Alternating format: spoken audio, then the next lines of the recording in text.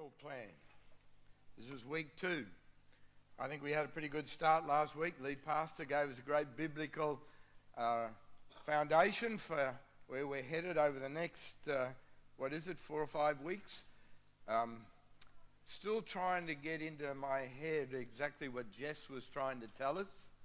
All that stuff about what we should eat and what we shouldn't eat. I mean, it was a bit of a challenge for me to get my head around that stuff. Something about less sugar, Tim says. I thought it was something about less fun. But I think it's kind of interesting that she gave us all that advice and then just disappeared. See, the question I've got is, what's she having to dinner tonight? That's what I'd like to know. Okay, well, we'll find out. Well, I want to talk to you today about some practical principles for change. Now, if we're going to be really serious about this, if we're going to really get into this, then we've got to change. That's right, isn't it? Absolutely, it's right. So let me start with this statement. Faith in God is a key to any change in life. Faith in God is a key to any change in life. And I'm not talking about faith in God for something. I'm talking about faith in God. And when I talk about faith in God, I'm talking about relationship with God. And that's something that I'd like you to sort of tuck back into your minds as I'm speaking this morning, because from time to time we're going to talk about the faith element. And when we're talking about the faith element, we're not talking about faith for something. We're talking about faith in God, our relationship with God. And without a relationship with God, we will not be able to change. Now, folk are passing some pencils around. If you need a pencil for your fill-ins, just sort of wave at them, and you'll be able to travel with us for sure. You know, despite all the hoo-ha about resistance to change, everybody deep down within themselves wants to change. You know, we say we want to resist it, we say we're against change, but you know, when we're on our own, when we begin to think about some of the circumstances that we find ourselves in, something within us says, I need to change. I want to change. It's universal. You know, we spend millions of dollars every year on diets, on programs, on gadgets that we think will change us for the better. It's the truth, isn't it? We do all sorts of stuff to take shortcuts, to change. And the reason we do that is because we're suckers for shortcuts. You know, we don't want to do the hard yards, we want to do it the easy way. Have you guys ever noticed that advertisement on TV? It's on one of those shopping channels, I think, where you can buy this gadget that you can strap around yourself. It's battery operated, and it exercises your muscles. You don't have to do a thing. It's exercise without exercise. If I could figure out a way of getting one of them things without Mandy knowing, I would get one. I'm telling you, I would get one. Exercise without exercise. Think about it. It's got to be a God thing. Overwhelmingly, the changes that come through diets and programs and gadgets are short-term. They don't really work. It's a sad state of affairs which really only leaves us disillusioned. That's all it does. So here's the question. Is there anything that can really transform our lives and bring lasting changes for us? Is there anything? You know, not superficial changes, but changes that go, you know, deep down into our spirit and really do bring about a change. Well, the answer is yes. Yes, there is. And as usual, that answer comes from the scriptures. And I believe that Romans chapter 12, verses 1 through 12, gives us 6 principles for lasting change. Romans 12, verses 1 through 12. That's where we're going to park this morning, and we're going to draw a whole lot of principles out of that. So here's the first principle. It's in verse 1. It's the principle of dedication. Commit your body to God. Commit your body to God. That's your first fill-in. I think everything starts with this. If you want to change things, if you want to change your finances, your vacation, your finances, your relationships, your marriage, your spiritual life, it actually works best to begin with the physical. It really does. You know, Scripture says first the natural, then the spiritual. So offer your body to God. That's what the Bible's saying to us. The condition of your body affects your behavior. You realize that? I think we all know that. The condition of your body affects your behavior. For example, your muscles affect your moods. If your muscles are aching, you're in absolutely no mood to listen to me this morning. Isn't that the truth?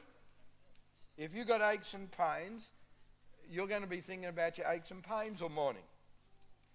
Your physiology affects your psychology. It's an actual fact. Some of you don't look like you're totally convinced. Let me prove it to you. Okay, you got to work with me on this. Tim, you got to work with me on this. Okay, you will enjoy this. All right? Everybody sit up straight. Come on. Oh, you're doing it. Good. Now roll your shoulders around very carefully. Now take a deep breath in.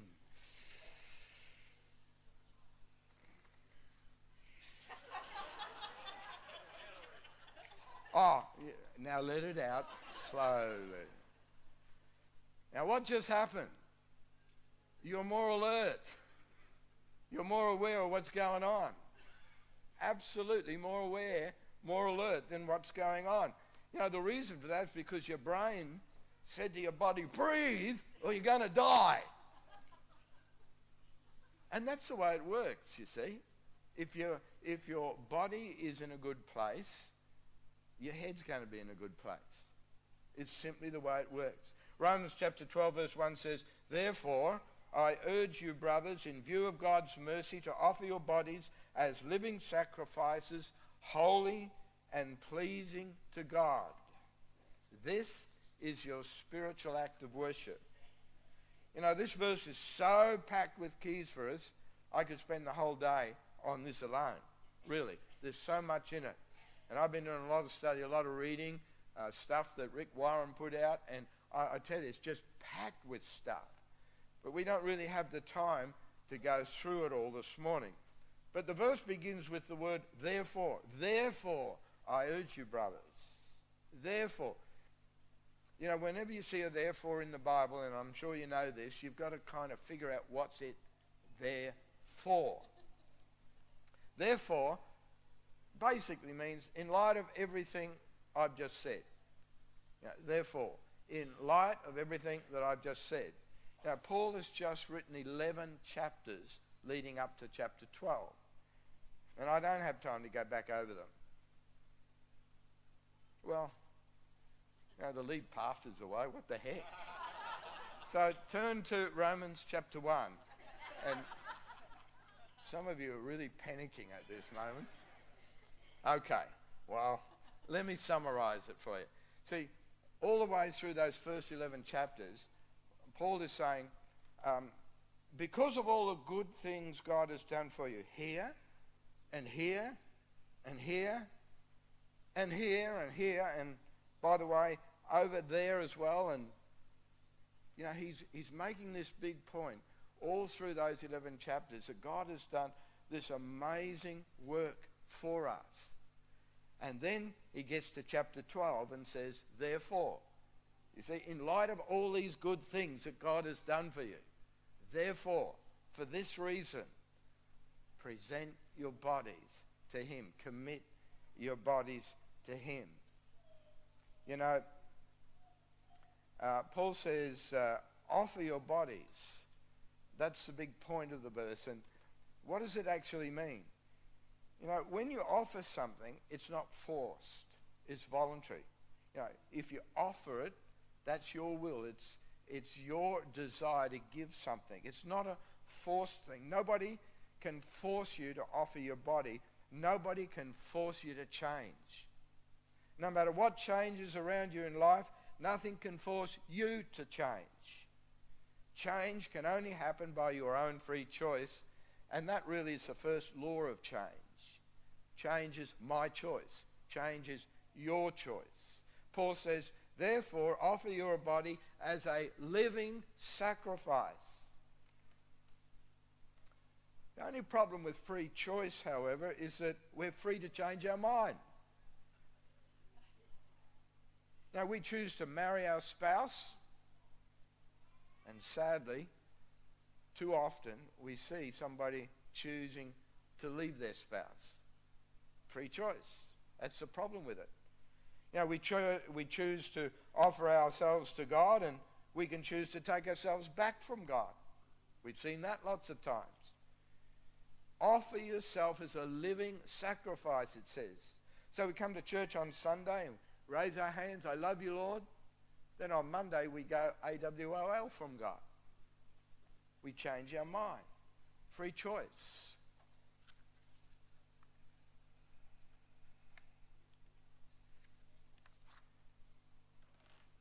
That's the problem with free choice. We get to change our mind. And Paul makes this point. He says, offer your body as a living sacrifice, a living sacrifice.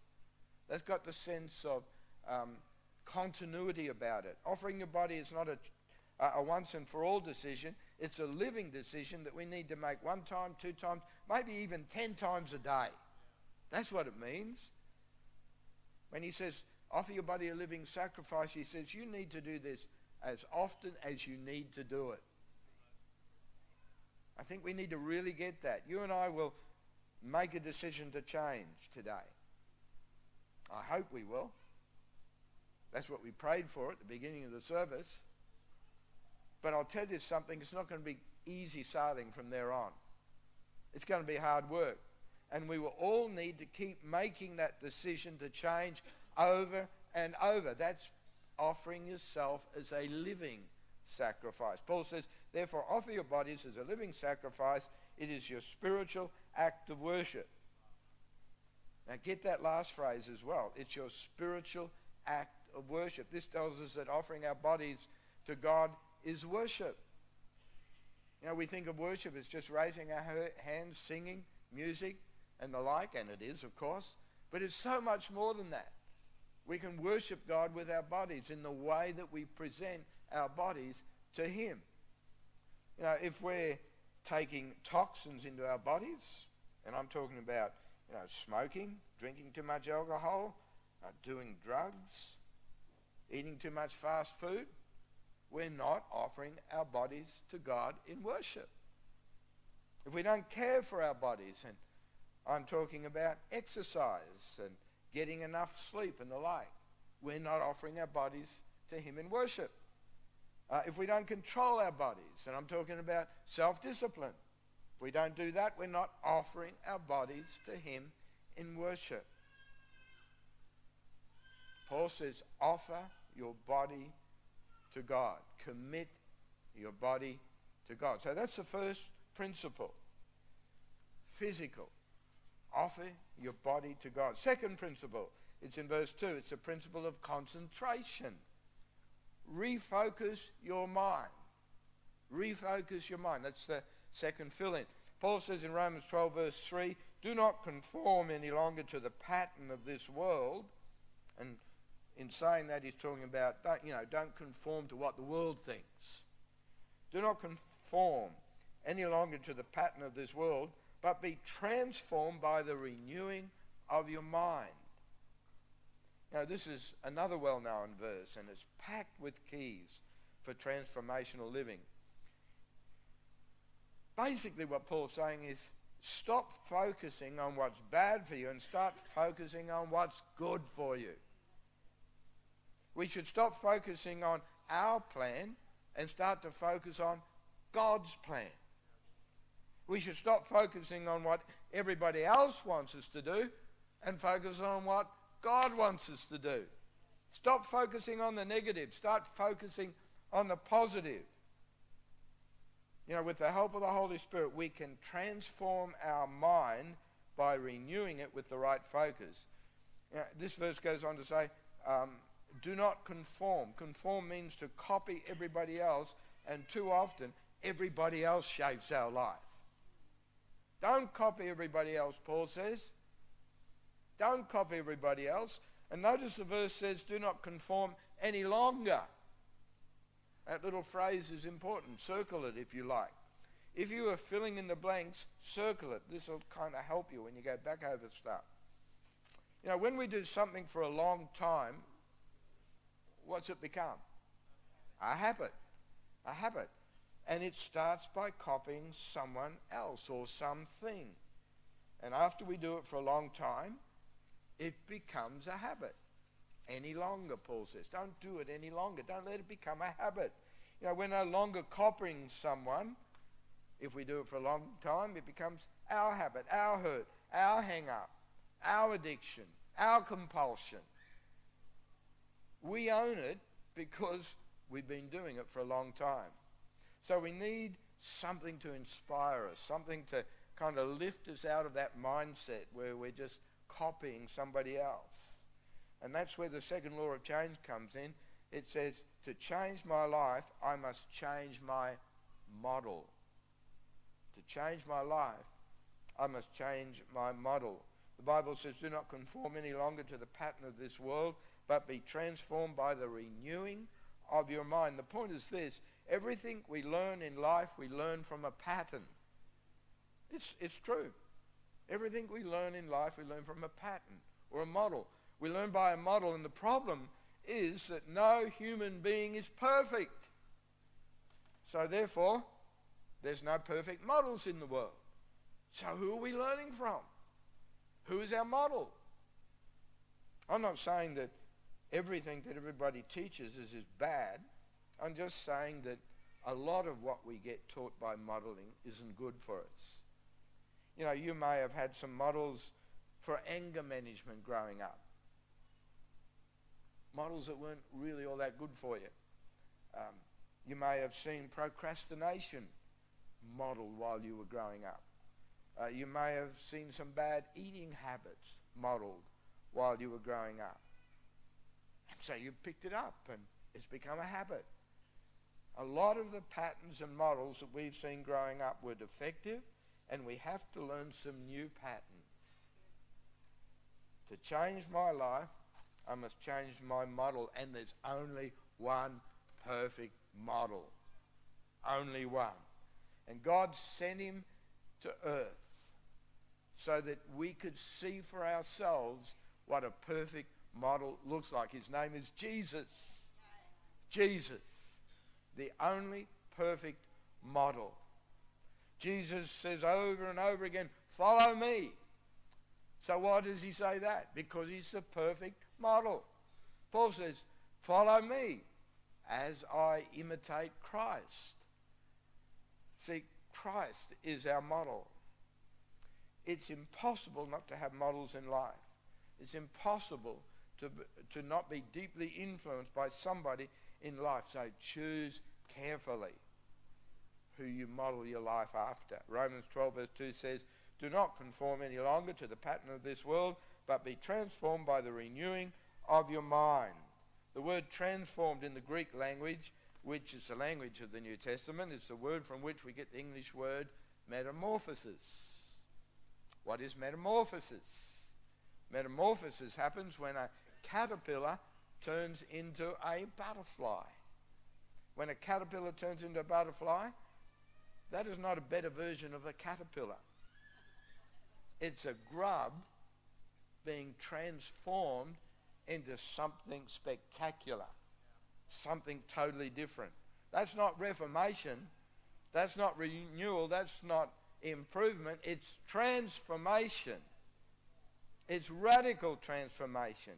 And only the power of God in our lives can bring about radical transformation. Positive thinking can't do it. And I'm not against positive thinking. It's better than the other. Only God can bring about transformation. And it's called being born again. It's called being changed into the likeness of God little by little. It's about getting a whole new life. It's about being transformed. It's about metamorphosis. It's about turning from an ugly grub into a beautiful, free butterfly. And how does it happen? It's through the renewing of our mind, brought about by the power of the Holy Spirit living within us. The Bible says, put off the old self. Put off the old self and be made new in the attitude of your minds. Put on the new self. You know, if you go to Riverlink or DFO's to buy a new coat, you don't get one off the rack and then go into the change room and put it on over the top of your old coat. I mean, that'd be nuts.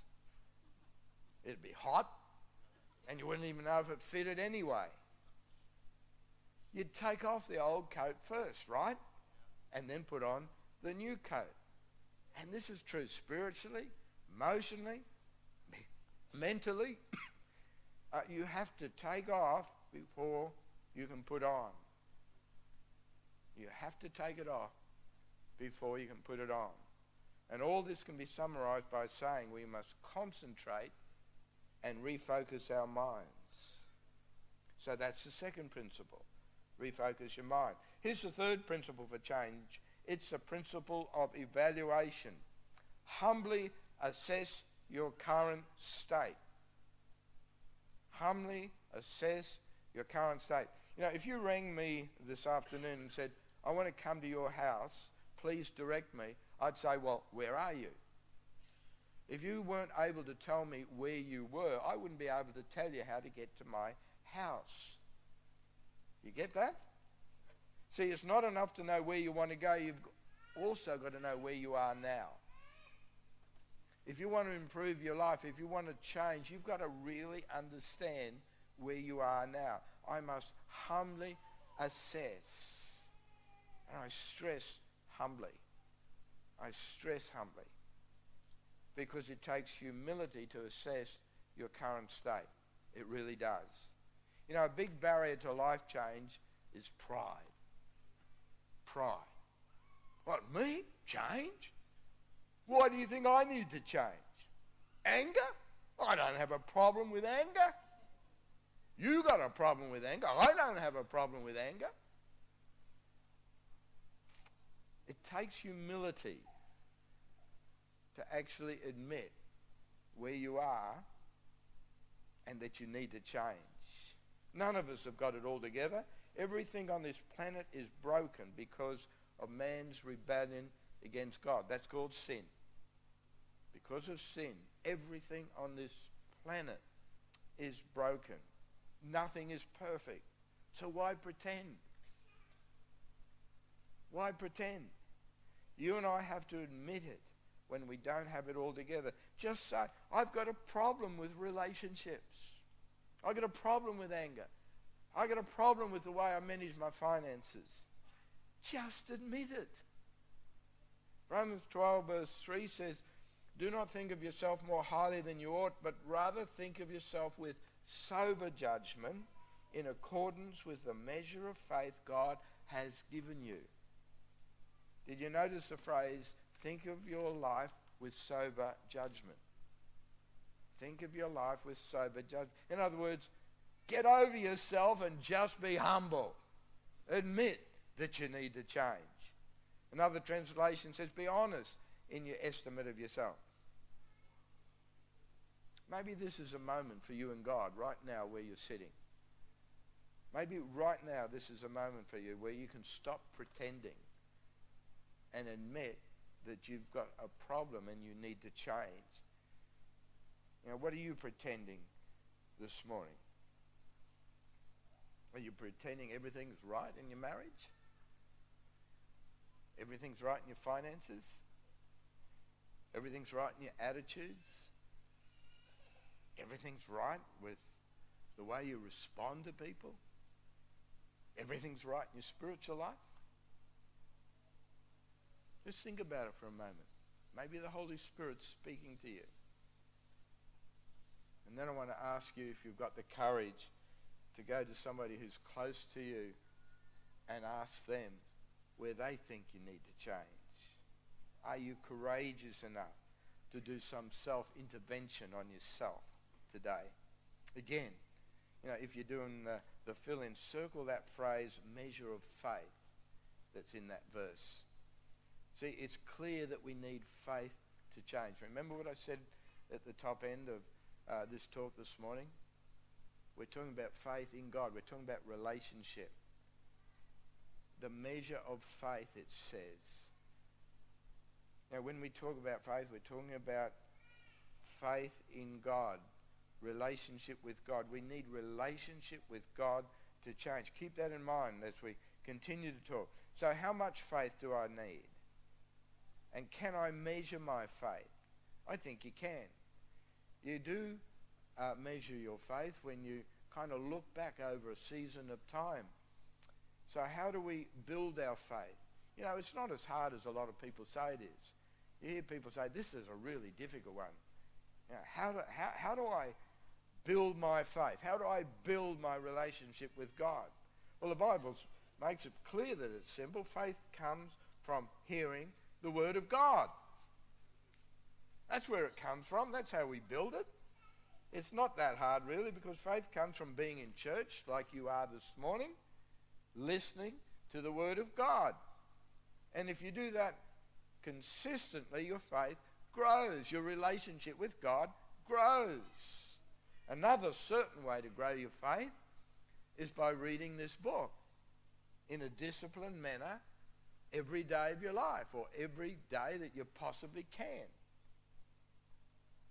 When you feed yourself from the words in this book, these living words, it's food for your soul. And you get to know the author of the book. And your relationship with him grows. If you're not doing that, start to do it. Do it for 1 month. And you will be able to measure your faith. Measure how much it's grown. It's soul food for us. It's so important, church. Because limited faith means limited relationship with God. But unlimited faith means unlimited relationship with God. It means an unlimited future. And I think that's pretty cool. So that's the third principle. Humbly assess your current state. Fourth one, it's a principle of cooperation. I must get peer support. I must get peer support. We will not make all the changes that we need to make or want to make on our own. You just won't do it. And already I've heard a couple of people say, I can do this on my own. I don't need to do it in a group. God wired us up in such a way that we need each other. We can fool ourselves if we like, but you'll only fool yourself for a while. Eventually the truth will dawn on you, hey, I can't do this on my own. We need support. We need a connect group. 58 times in the New Testament we see the phrase one another. 58 times. I checked it. 58 times. We read words like love one another, care for one another, encourage one another, greet one another, even hug one another. Kiss one another with a holy kiss. 58 times it tells us, you are not meant to do life alone. And it doesn't matter if you're single or divorced or whatever, it applies. You need a family, and your family could be a connect group. It really could be. In Romans 12 verse 4 it says, just as our bodies have many parts and each part has a special function, so it is with Christ's body. That's us. We are all parts of his one body, and each of us has different work to do. And since we're all one body in Christ, we belong to each other, and each of us needs all the others. I'm not saying this. God's saying this. It's the fourth law of change. We need community if we want to change.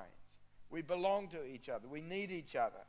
You and I need each other. I don't think I need to say much more about this because we're always talking about it here at Catalyst.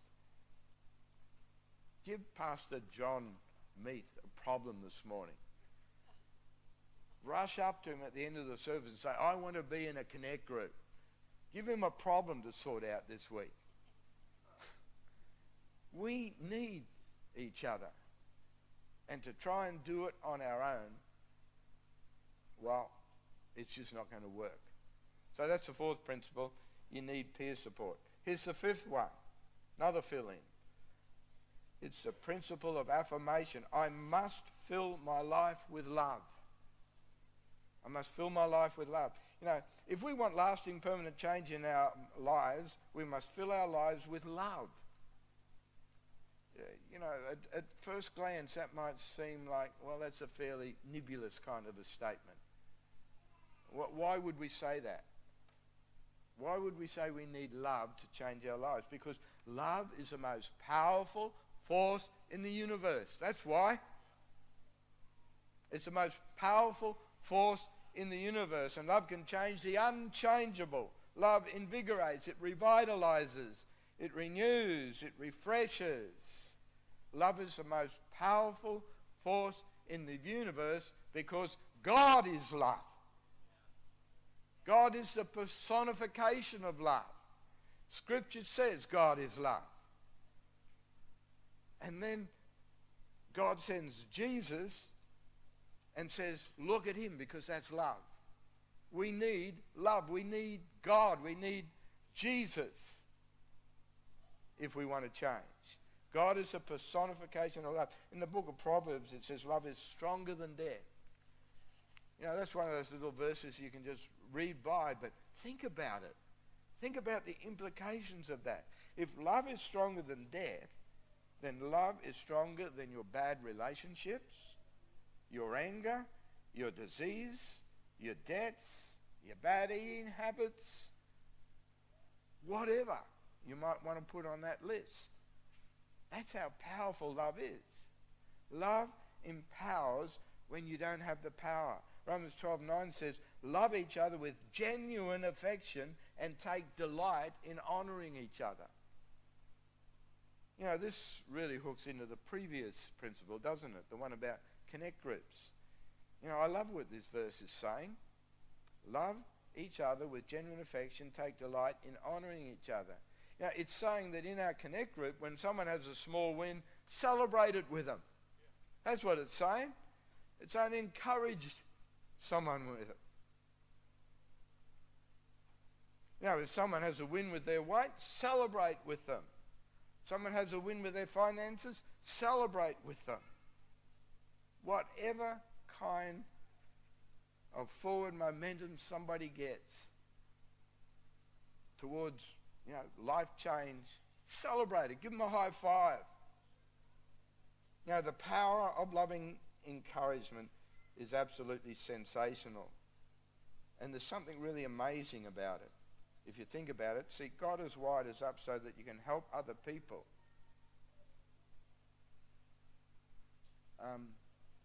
God wants us to help other people take care of their problems. God doesn't watch from heaven to see if we're helping ourselves. He's looking to see if we're helping others. So once again, get in a connect group, but not just so others can help you, so that you can help them. And here's the thing. When you go to a connect group and pray for others, encourage others, God helps you. That's the way it works. By you helping somebody else, God helps you. I don't know about you, but I need God's help. And I love being in a connect group. I had a great connect group this last week. And after the connect group, you know, I was able to just sit and talk and just share a few things that I was thinking about. And I got encouraged. You can't do it on your own. Last principle. It's a principle of motivation. I must nurture my enthusiasm. That's the last filling. I must nurture my enthusiasm. Now, this is a really important one as we close. Now, each one of us has to figure out how to maintain our enthusiasm for change over the long haul. If we don't do that, we're not going to reach our goals for change. You know, one of the things that I've learned in life, one of the things I've observed, is that anything that is worthwhile is only achieved if there's enthusiasm linked with it. If you don't have passion for change, you won't change. Simple as that. If you're not enthusiastic about change, you won't change. It doesn't work with I just want to get out of debt mindset alone. It doesn't work with I want to lose weight. Pass me the potato chips kind of attitude. It just won't happen if you have a ho-hum or half-hearted, without energy, without passion, without enthusiasm approach to change. You simply won't change. Ever notice how some people, can begin a project with great enthusiasm, then they hit a couple of walls, a couple of little obstacles, and all the enthusiasm disappears, and they come to a full stop. It's just too easy to lose your enthusiasm. So the question is, how do we maintain our enthusiasm and passion for the long haul over the many weeks and maybe months and maybe years that you'll need if you're going to go through the total process of change? It takes, as I said earlier, a lot more than positive thinking, and I'm not against it. Pulling yourself up by your psychological bootstraps won't do it either. Psyching yourself up with cybernetics, that won't do it either. Or trying to pump as much optimism into your mind as you possibly can by reading the most positive books, won't do it either. There are too many things in life that come our way that knock the stuffing out of us and kill our enthusiasm. What do you do if a son is killed in action in Afghanistan, or a wife dies of cancer, or somebody you care about takes their own life? It takes a lot more than just a casual approach to stay enthusiastic. Having a positive attitude isn't enough. The answer lies in the word enthusiasm itself. And I've said this before, and it's so powerful it's worth repeating. See, the word enthusiasm comes from the Greek word entheos. And it simply means, in its simplest form, it means in God, to be in God. That's all it means. So, here's the thought. When you get in God, you will be enthusiastic. When you get into God, you will be enthusiastic. In practical terms, this means a kind of gut-level enthusiasm that fills your heart with so much enthusiasm it doesn't matter what's going on around you. If the economy is going down the gurgler, or whether it's raining or shining, or whether Queensland wins the state of origin or not, whether things are good or bad, it doesn't matter if you are in God, if you're enthusiastic. Well, actually, if we lost the state of origin, I'd need some real encouragement. See, when you're in God, your enthusiasm doesn't depend on the circumstances. It's based on your relationship with God. And when we're tied to God, we're tied to the rock of ages, the immovable one, the all-conquering God. We can be enthusiastic all the time when we're in God. We really need to do this. And in Romans 12, verses 11 and 12, Paul tells us how to keep our enthusiasm. So this is important. He says, never be lacking in zeal. That's another translation of enthusiasm. Never be lacking in enthusiasm, Paul says.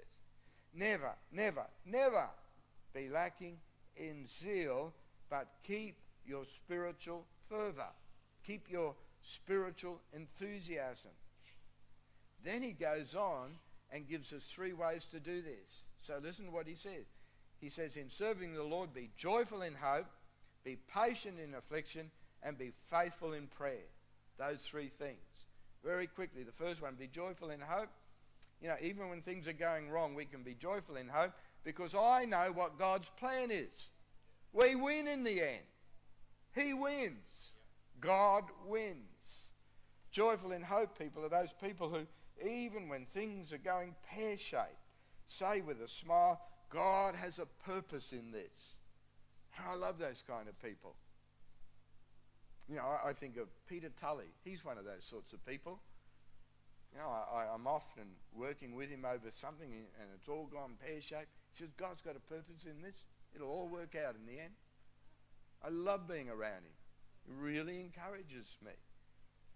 Here's the second thing. Paul says, be patient in affliction. This is known with great conviction that God's in control and the end of a matter is better than the beginning. The end is better than the beginning. That's what the scripture says. And when you know that, and when you're in God and know that, then you can kind of maintain that enthusiasm. And the third thing, he says, be faithful in prayer. When we are in God, he is our friend, and he wants to speak to us when we are struggling or don't know what to do in our next step of change. All we need to do is speak to our Heavenly Father. So, that's it from me. That's the 6 principles of change that I want to share with you this morning. Dedication. Commit your body to God. Concentrate. Refocus your mind. Evaluation.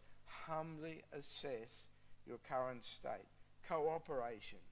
Get peer support. Affirmation. I must fill my life with love. Motivation. I must nurture my enthusiasm. You do those things and you can change.